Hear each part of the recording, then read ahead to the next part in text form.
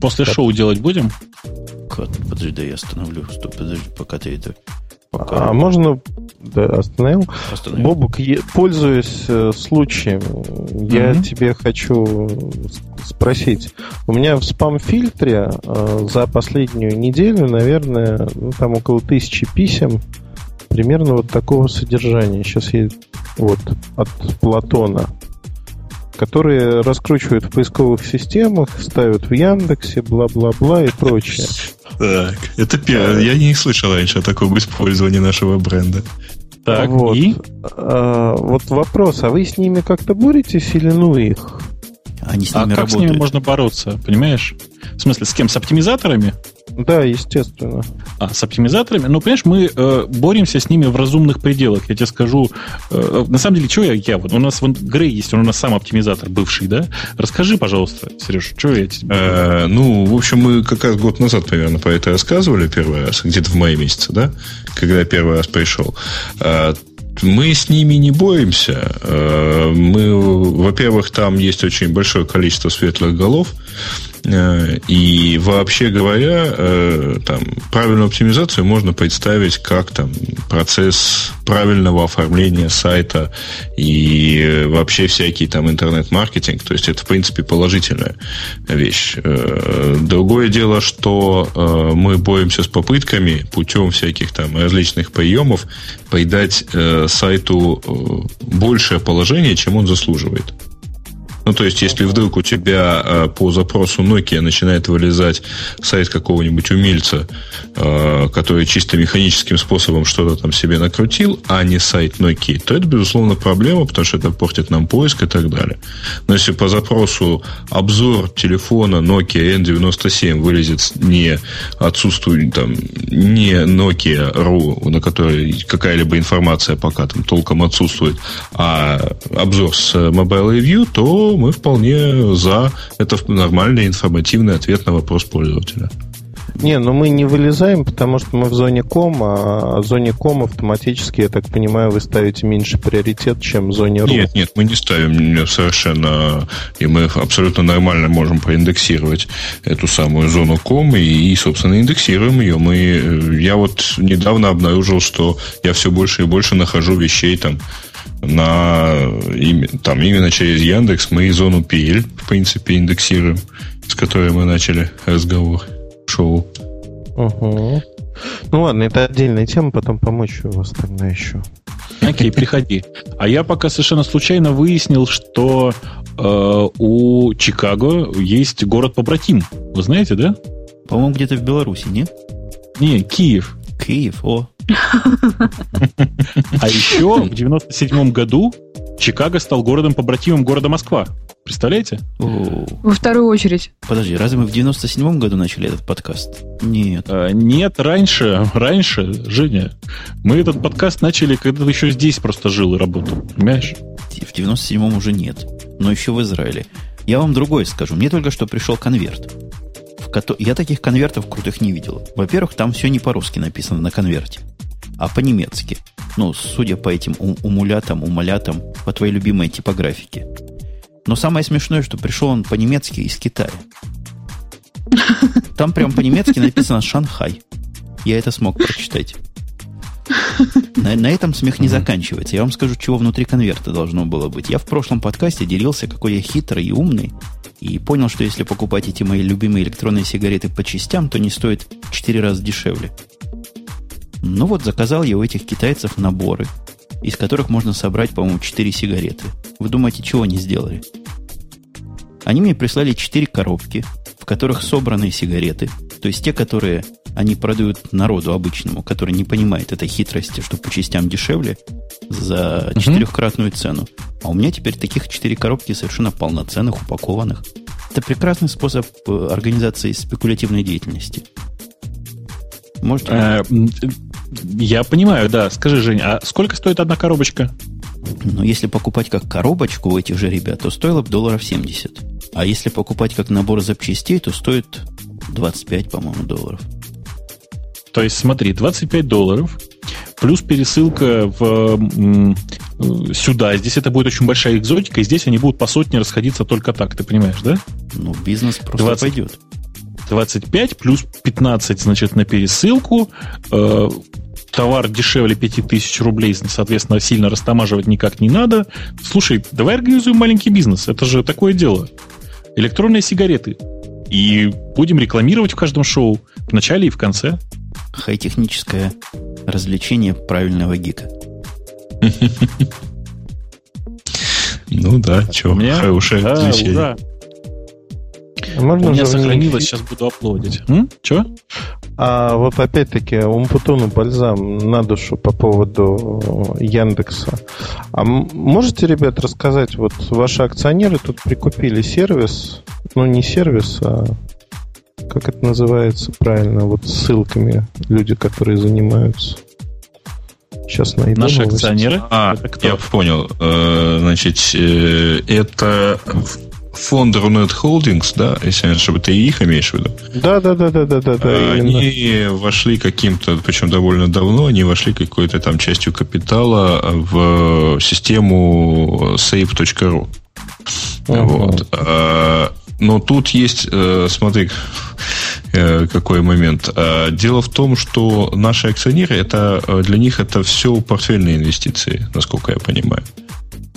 То есть это, просто как бы сказать, это не люди. Да, это не люди, которые стоят во главе компании и активно влияют на ее политику. Они не решают, там, как вот Ашманов описывал по Рамблер, они не решают, какого цвета будут кнопки и какие, так сказать, у нас там сервисы должны запускаться и так далее. То есть этим у нас занимаются все-таки менеджмент самой компании. Маркетологи в лице Лавале. Не, ну у нас там, в общем, список, он полностью не раскрываемый, но, в общем, так сказать, кому надо, вроде как знают, что там инвестиционные банки в составе, по-моему, и так далее. Тогда вот второй вопрос, примыкающий к этому же. А как-то эти два события связаны с тем, что вы хотите алгоритмы ранжирования данных менять в Яндексе? То есть те, мы которые его меняем. Я тебе как программист хочу сказать, мы его меняем с момента написания Яндекса. То есть постоянно. Нет, так мы его меняем, более того, мы меняем каждые несколько недель. Так, это радикально. Ну, не то чтобы радикально, но заметные изменения вносятся где-то в среднем там несколько недель. Подожди, отвечая прямо на твой вопрос, нет, не связано. Подожди, я тебя как программиста спрошу. А вы с первого раза хорошо не можете написать? Ты знаешь, это невозможно. Это просто тупо невозможно. Да. Ну, да. Нет, а вообще говоря, Эльдар, отвечая на незаданный тобой вопрос, там сфера, как бы к ней мы хорошо или плохо не относились, но вот эта область, где торгуют ссылками, это уже там практически отрасль, там оборот, ну, конечно, ему далеко до оборота контекстной рекламы в Рунете, но оборот миллионный вполне. То есть там компании с оборотом там несколько миллионов долларов, объем там ежемесячный тоже вполне себе солидный, поэтому, ну, естественно, что пока это приносит деньги, будут находиться люди, которые захотят туда вложиться и получать какой-то там дивидендный доход, наверное, или как-то еще.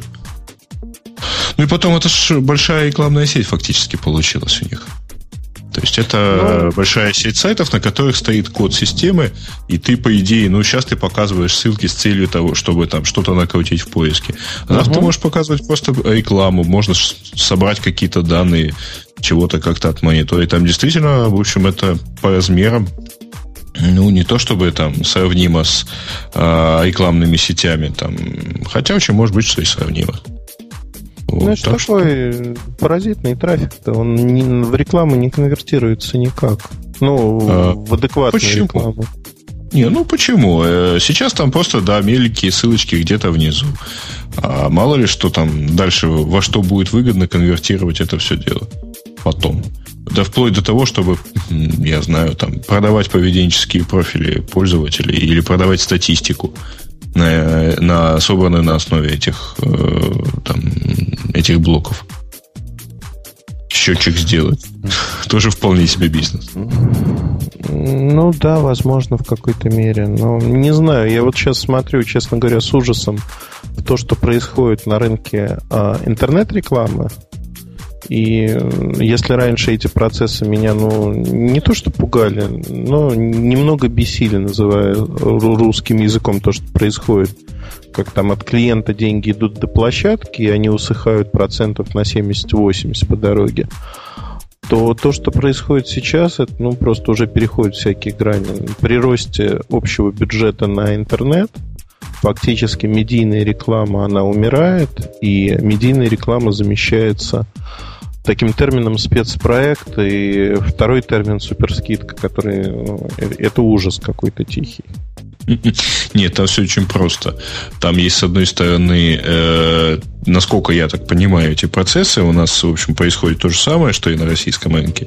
Медийная реклама, она как реклама, не дающая прямой отдачи, то есть сегодня положил, завтра забрал обратно там, с каким-то наваром, она режется легче всего. А сейчас все-таки, там, как не уговаривая клиентов, они начинают это все дело резать.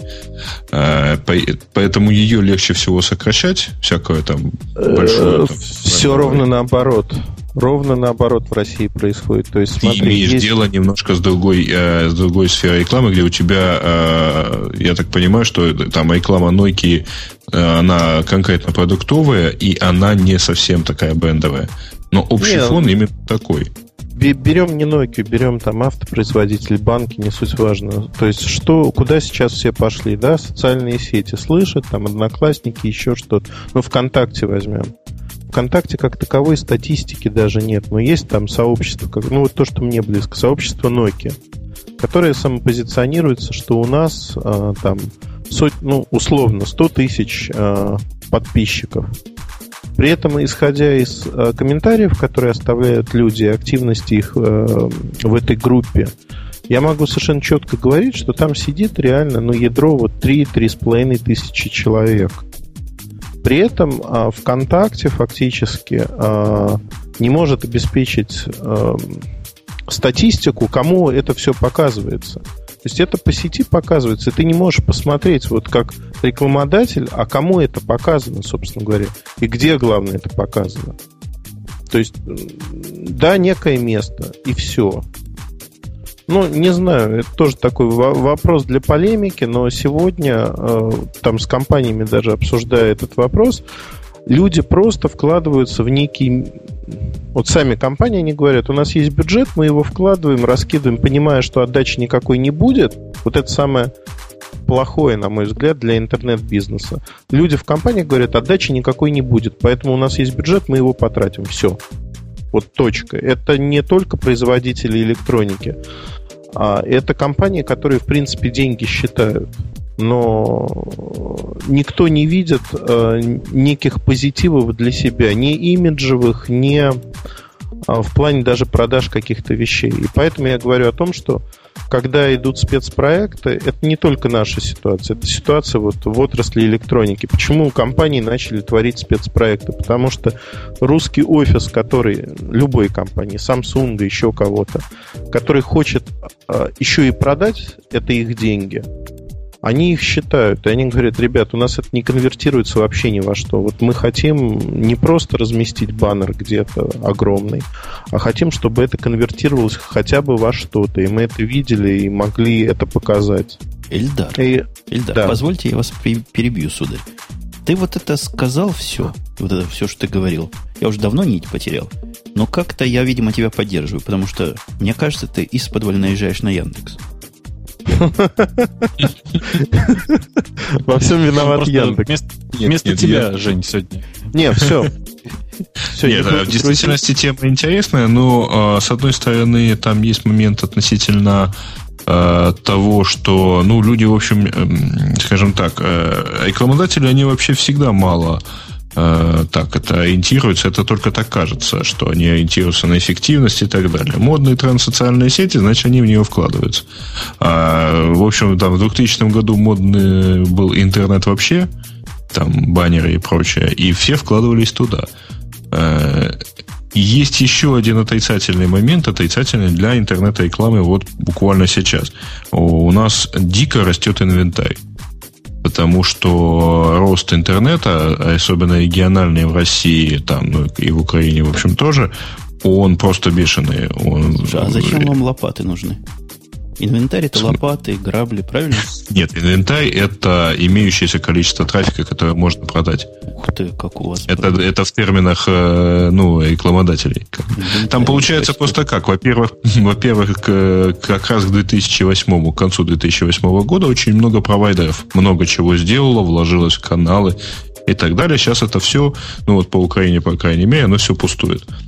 Точнее, оно не пустует, но его надо продать. Подожди, Грей, с Украиной со своей. Ты видел, я только что хамски перебил гостя. Ты думаешь, я тебя не смогу хамски перебить? Тебя-то у меня ого, какой опыт. То есть ты возражаешь против продолжения шоу в после во имя, да? Я возражаю против... По-моему, Лавалес спит. Нет, нас слушает, но как-то так, знаете. Да, я хотел Лавалес спросить. Вы столько дней рождения перечислили, а мой день рождения забыли. А у тебя как-то было? Мы старались обойти вопрос твоего возраста. Подожди, вы же уже все публично взяли и полили, что мне уже 16. Спалили. А до 16, и включая 16, еще можно говорить. Так что не надо, пожалуйста, нас тут. У меня к тебе вопрос. Совершенно в другую сторону. Ты слушаешь подкаст «Замечательный радио Ти»? Нет. Нет? А если бы ты слушала прошлый или позапрошлый выпуск, ты бы услышала, как он замечательно начинается. Понимаешь, Чукча не читатель, Чукча писатель. Вот он именно вот так начинался, как только что показала. Позапрошлый. Таки слушаешь. Таки послушаю иногда. Педаль же купила даже, да. Но в этом выпуске у меня есть совершенно другая замануха. В этом выпуске так замечательно и много смеялся Эльдар, что, может быть, его смех... Не-не-не. Я хотела спасибо большое сказать всем, кто меня поздравил с днем рождения. Бобук, ты договаривался на конкретное число. Для конкретного числа не хватило ровно одного письма или одной открытки. Нищетово. Я считаю, что и так нормально. Нет. Мне кажется. Нет. То есть прислать, да? Сейчас я пришлю. Нет, уже, во-первых, поздно. А во-вторых, мы же договаривались, что вот ты сказал, будет столько-то, я сказал, нет, столько не будет. Их, наверное, меньше. Ты знаешь, на одну это ничего страшного. А если было на одну больше, то твои слова все равно оставались бы правдой. Нет, тогда Бобук победил. Он сказал, что минимум.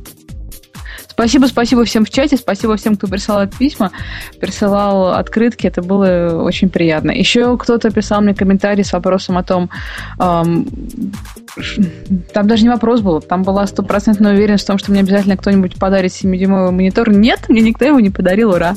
Так ты же против мониторов 7-дюймовых.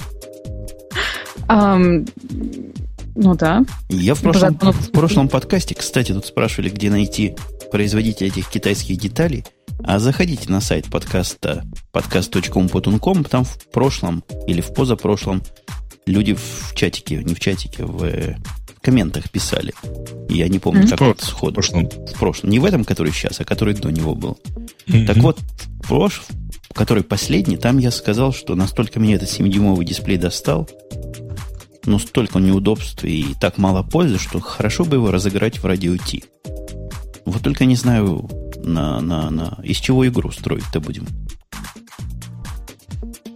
Из чего будем строить игру? Ну да, как играть-то будем? За что вручать?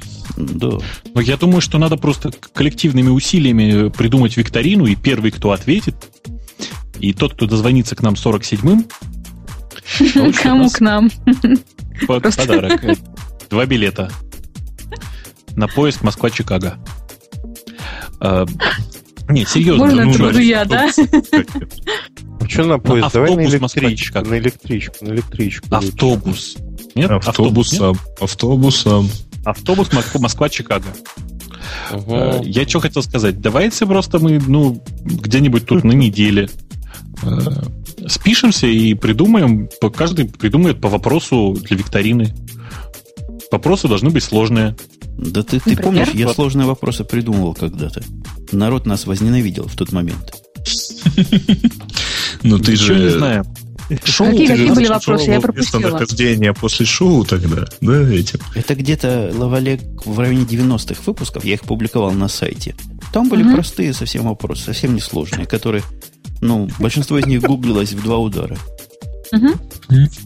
Только их всех надо было дешифровать, записать, и получался URL после шоу. Ну да, такой кривоцифровой. Просто совсем народ к этому отнесся с подозрением. Нет, там где-то в середине попался, по-моему, неоднозначный вопрос, то есть где, в принципе, можно было подумать и так, и эдак. А потом кто-то начал вообще просто перебирать все возможные варианты. Вот. И полить буквально тут же в чатике, полить, так сказать, куда это все дело выложили. Ну, а мы же не будем в этот раз, как тогда, мы же не будем какой-то URL секретный тут криптовать. Нет, мы просто почитаем ответы и выберем тот, который нам больше всего понравился. Что тут париться-то? У нас шоу субъективное. А понравится мне больше всего ответ от человека с ником Пип. Очень простой критерий выбора ответа. Я буду по нику выбирать. Кстати, Жень, ты собирался рассказать что-то про Яндекс. Я подписался на Эхе Москвы. Кстати, у меня есть такой фид специальный, который я всем раздаю бесплатно. Не помню его URL. Эхо МСК, по-моему. Кто хочет, тот найдет. Где-то я его публиковал. Я там добавил новый подкаст эховский, который называется... Я не вспомню как, но там они про хай-теки всякие говорят. Не вот этот, который чисто компьютерный, а такой общечеловеческо-технический. Так вот, последний выпуск у них был про теорию информации, про то, что информация возрастает. Они в виде показателя, как информация плоха в таких количествах, все Яндекс приводили. Говорят, Яндексу либо уже наступил полнейший трындец, либо вот-вот наступит, потому что информации так много накапливается, а Яндекс исключительно экстенсивно ее обрабатывает.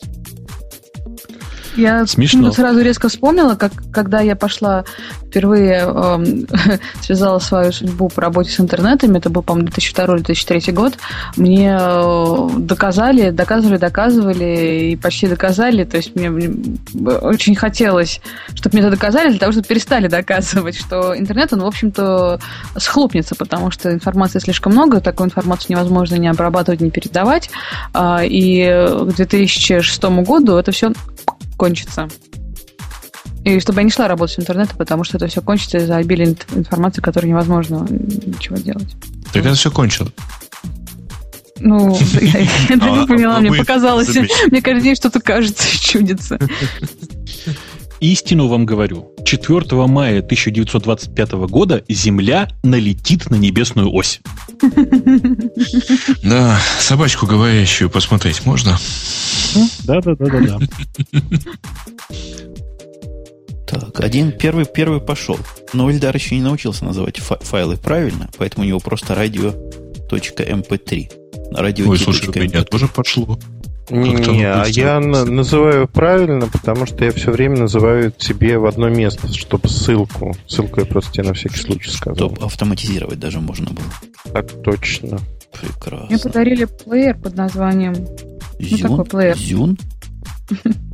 Нет, это... Бумбокс ей подарили, бумбокс. Нет, это другое. Я именно про компактный плеер, который выглядит точно так же, как мой телефон, только он именно плеер. Фирмы Сонерик? Нет, он просто Sony, без Эрика. Один пришел. А какой? Я сейчас дотянусь до коробки. Спорим, там будет написано... NWZ A829. Поздравляю. Да? Поздравляешь? Да, поздравляю. Ну, вот для меня самый хороший звук в нем. Я тоже пользуюсь. Дайте ссылочку куда-нибудь. У меня лишь листья было. Вот. И меня одна вещь очень сильно смущает. А ты пользуешься уже, да? Я давно им пользуюсь. В инструкции написано, что вы не сможете перетаскивать файлы, если вы не установите вот с этого диска Windows Media Player. Не верь. Они устарели. Понятно. У меня просто есть огромная такая... То есть это старая модель, да? Отдельно вложена огромная бумажка срочно поставьте вот это или аудио-видео файлы не будут у вас драгодропаться, Windows Media Player 11 ставьте. Так вот, я же так поняла, что если ты ставишь себе 11 Media Player, то если ты его ставишь на нелицензионную винду, у тебя начинаются всяческие проблемы. Это так ведь, да? Так, у меня сразу возникает вопрос, у тебя не лицензионная винда? Нет, у меня лицензионная, потому что я вот... Я поэтому и думаю, на ком бы проверить. У меня лицензионная, к сожалению. Нет, дело в том, что компания Microsoft уже примерно 4 года как пытается активно заботиться о пользователях, у которых не лицензионная винда. И свежие версии Internet Explorer и свежие версии Windows Media Player никак не проверяют о том, что у тебя не лицензионная винда, и даже проверено неоднократно. Никак об этом не стучат никуда, представляете? Ну, не стучат, может быть. Может, они тебе лично стучат и говорят, ой-ой-ой. Не, никак ничего. И если они не проверяют, откуда они знают, что надо говорить ой-ой-ой? Ребята, глупый вопрос, да? Я просто не обновляю Windows Player, я им не пользуюсь. А он же по умолчанию на виндах стоит. Зачем его ставить с диска? Он очень старенький там. На виндах он по умолчанию старенький очень. И поэтому правильно. Не. Алваля, у тебя Vista стоит или XP? XP. Зачем Vista? Vista 7 ждем. Угу. У меня нет Vista. А чего ж ты с файликами, Лавале? Мы ж тебя учим же, что файлики это не кошерно. А надо?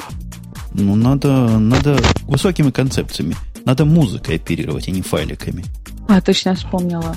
А фотографии? Валя, глупый вопрос тогда. А вот когда ты его втыкаешь в компьютер, у тебя же как съемный диск должен быть виден. Да. Копируешь. Мне его только подарили, файл. Пока он... Да. И вот мне сама эта промо-акция очень понравилась. То есть, причем эта бумажка, она такая, сразу по ней видно, что она была вложена отдельно. То есть, она не с остальными бумажками, не в упаковке, а вот такой дисочек и от Sony записочка. Срочно поставь. Ой, я вам скажу другую записочку. Мне вчера пришло письмо от фирмы, которая называется GM. Знаете такую фирму, да? Слыхали? Как локомотив всего кризиса. Так вот, она мне написала, что вышел апдейт для вашего автомобиля. Срочно заедьте, обновите прошивку. Вот такими словами написано. А иначе... И сказали, куда флешку втыкать. А иначе, говорят, ваш Bluetooth перестанет работать. Вот для того, чтобы он дальше работал, обязательно заедьте, вам бесплатно его обновят. Чего там такого не наделали, что обновлять-то надо его? А хотите сервисные страдания с новой машиной, скажу? Совершенно замечательные. У нас кризис, и в кризис продажи машин упали. Но зарабатывать дистрибьюторам надо, поэтому те, кто имеет сервис, они в очень выгодном положении. А именно, что они делают? Они на новой машине находят некий якобы дефект. Но вот у нас на лобовом стекле нашли даже не трещинку, а такую царапинку. И сказали, на ваше усмотрение, давайте поменяем вам стекло. Бесплатно давайте поменяем. Подъехать надо было в выходной день, сдать машину. Когда мне распечатали, сколько это стоило внутри компании, и сколько будет представлено автопроизводителю, в общем, смета за ремонт, замену стекла и прочее, я понял, что у них очень неплохой бизнес. То есть в салоне покупателей было большой салон, человек 6, а тех, кто уже купил машины на неделе и меняет, человек 20. То есть их всех в субботу втиснули, чтобы они у кого что менялось, у кого-то бампер, у кого-то... Второй момент. Сервисный менеджер, с которым я разговаривал на эту тему, он сказал сакраментальную фразу «меня она убила». С января качество машин резко упало. Серьезных недостатков нет, но царапинки разные. Может быть, это доставщик. Да. Но действительно, если представляешь, Жень, ты обновляешь прошивку на своем хаме, и тут он зависает. Где-то в районе бут-сектора. Миллиметра на 2 над землей. Но самое страшное, Volvo не признала ошибку. У них была ошибка в мозгах на S60, S80. При резком повороте на скорости 110 километров вся электроника отключалась. Порядка 100 тысяч машин. Не отзывались вообще. Включая впрыскивание двигателя? Вообще все отключалось. Хорошее дело. Хорошее дело, аварий не было, а в России заменили 3 самым настырным клиентам такие машины. А не надо так быстро поворачивать. Стечение обстоятельств, видимо, что им заменили. А остальные, видимо, просто не доехали до сервиса. Я думаю, это настолько редкая ситуация, когда на этой скорости надо резко кого-то подрезать или куда-то уйти в бок. Не думаю, что проявлялось просто. Либо люди сразу улетали в кювет и понимали, что машина не электроника виновата. Классический случай это называется. Никто не жаловался. А я тут, знаете, гонялся на днях на трассе с младшим братом моим. Не моим младшим братом, а младшим братом моего Хаммера. Есть такой, фирма Jeep называется. У нее есть такая машинка, которая на козла похожа, на УАЗика. Знаете, Вранглера. Ага. Представляете, да, Вранглера этого? Ну, я сейчас думал, я этого Вранглера как стоячего сделаю. Куда там? Потом посмотрел в его параметры. Он при таком весе, у него там 6-литровый мотор бывает. Куда они на таком собираются ездить? Ну вот, гоняться с Хаммерами. Да, прямо он меня... До 50 мы еще с ним вместе ехали, а потом он меня просто сделал, как будто бы я стоял. Да. А почему ни от кого файлов нету, кроме гостя дорогого? Ну, еще закачиваю. А я тебе отправил. Проверяй почту. А, ты в почту? Я почту закрыл, чтобы она не бибикала. Сейчас открою. Я всегда в почту. А у меня все заливается еще. И будет еще минут 20 слиться. А ты мне ссылочку на какой-то сервис прислал, который я даже не заходил. Это чего там делать надо? Тоже файлы разделяют, раздавают? А ты зайди посмотри. Нет, это, короче, сервис для... как бы это сказать, для людей, которые принимают много музыки. То есть, короче, ты там регистрируешься, и выставляешь наружу, вот это мой, грубо говоря, почтовый ящик для файлов. И тебе туда, якобы в твой ящик, их апплодят. Идею понял? Типа как Drop.io, только ссылочки. Только на выворот. Только на выворот. Ну да. Тебе не ссылочку отправляют, ну, грубо говоря, закачивают на сервис прямо к тебе туда, как бы. Ага. Как бы. А ты потом оттуда к себе на самом деле. Ну да. Ага. Зайду. Где-то она у меня даже звездочка помечена, зайти посмотреть. SoundCloud называется. Угу. Так. Invite can used once. Ух ты, как они строго, прямо смотри. Once, говорят. А меня тут пригласили недавно на сервис, который называется Mail.ua, по-моему. То есть ваш коллега сервис. Для детей что-то, да? Наверное. Детская почта. Я попытался зарегистрироваться, он говорит, не, Умпутун у нас уже есть. Ты представь. Так главное, что там все-то сейчас пока по приглашениям. Ну вот, я не смог. Ты веришь, что действительно есть там Умпутун? Может, там оно как, знаешь, как я удивленный в прошлый раз, что не смог в Wire залогиниться наш. Мне сказали, что это forbidden. Или как-то там. А ты думаешь, они селебрити забили просто, чтобы были, чтобы было? Ну да. Ну, чтобы потом со скотерами не разбираться. Угу. Зашел я на твой сервис, коллега Бубук. Но это не то, чтобы мой. Я бы такое не написал. Ну что, такой 2.0-ненький, крестиками блоки убираются, прямо как у больших. А он тоже по приглашениям, что ли? Ну, я так понимаю, что да. Угу. Ну, то есть, как бы он такой какой-то. А клиента никакого не надо устанавливать? Так оно все, да? Все вебовское? По-моему, нет. Там просто есть кнопочка upload к кому-нибудь, и все. Ага. Причем для того, чтобы аплодить, регистрироваться не надо. Понял. Ну да, действительно, Drop.io наоборот. Да. Ну, мне, по крайней мере, так показалось. Я не могу сказать, что я его так обильно изучал. Ага. Просто посмотрел. Ну, зашел. Слушайте, пока я не забыл. У нас тут, значит, есть один, по крайней мере, анонимный комментатор, который все время приходит ко мне в чат с правильными всякими вопросами и фразами. Он же по странному стечению обстоятельств является еще, я не знаю, как даже сказать, ну, там, идеологом и разработчиком сайта promodigi.ru. Знаете такой? Есть такой. Я даже думаю, я знаю, о каком типе ты говоришь. Да, вот он коварный тип такой гражданской наружности. Я у них обнаружил, что они вывесили, у них там, значит, есть такой блог специальный, который типа как от администрации. Ну, то есть он действительно от администрации. Президента? Нет, их, как бы сказать, администрации сервиса. Ну, слава богу. Вот, нет, там про президента вроде ничего нет. Так вот, я что-то хотел сказать. Так это, и они там написали, что они придумали, так сказать, как они будут решать вопрос с этими самыми, с нелицензионными треками. То есть вопрос с нелицензионной музыкой, по крайней мере, на Promodigi решен. Я вот сейчас вот кинул ссылочку в чат. Я просто восхищен решением.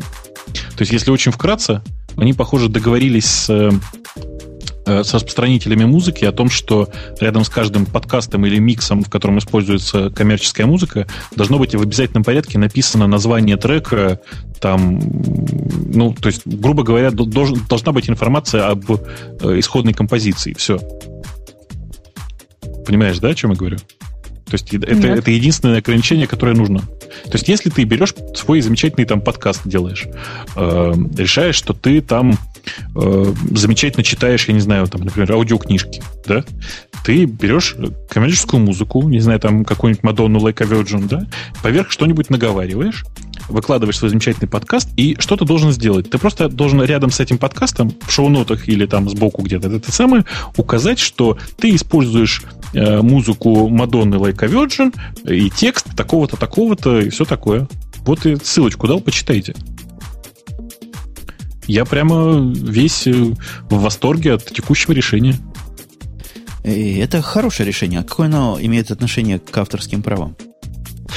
Я так понял, судя по комментариям анонимного комментатора, а также вообще по тому, что знаю немножко о том, что там происходило и как, это решение, которое было выработано совместно с вендорами и представителями вендоров непосредственно вот музыкальных лейблов, записывающих. Может, я какой-то заговорческий, параноидальный, но что-то мужики сомневаются. Ну вот я, понимаешь, тоже сомневался, но как бы нет смысла обманывать, как ты понимаешь, да? Ну, надеюсь, да. Ну, как-то примерно вот так. Хорошо. Странно, но хорошо.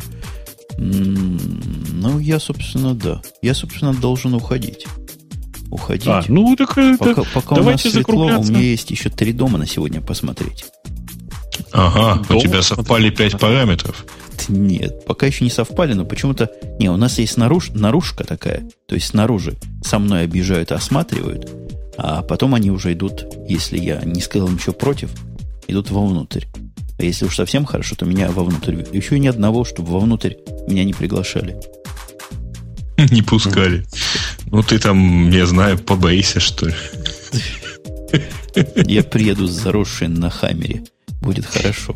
Все, останавливаем балалайку. Все, кто не дослали файлы, присылайте. От меня получил? Вот сейчас прямо. Да, прямо сейчас ты сказала. Вот прямо сейчас я тебе раз поставил на загрузку. От Грея получил. От Бобука только не получил. Но он пришлет, я знаю, он хороший. Что-то я хотел сказать. Да, Ильдар, приходи еще. А если не зовем, сам вызывайся. А то вон некоторые говорят, меня не зовут, а я хочу. Вот как хочешь, так и сразу говори, хочу. Договорились. Все, счастливо всем, хороших выходных. Все, всем пока. Пока. Остановил трансляцию, и сейчас найдем, где же кнопочку «Стопик». Вот он, «Стопик».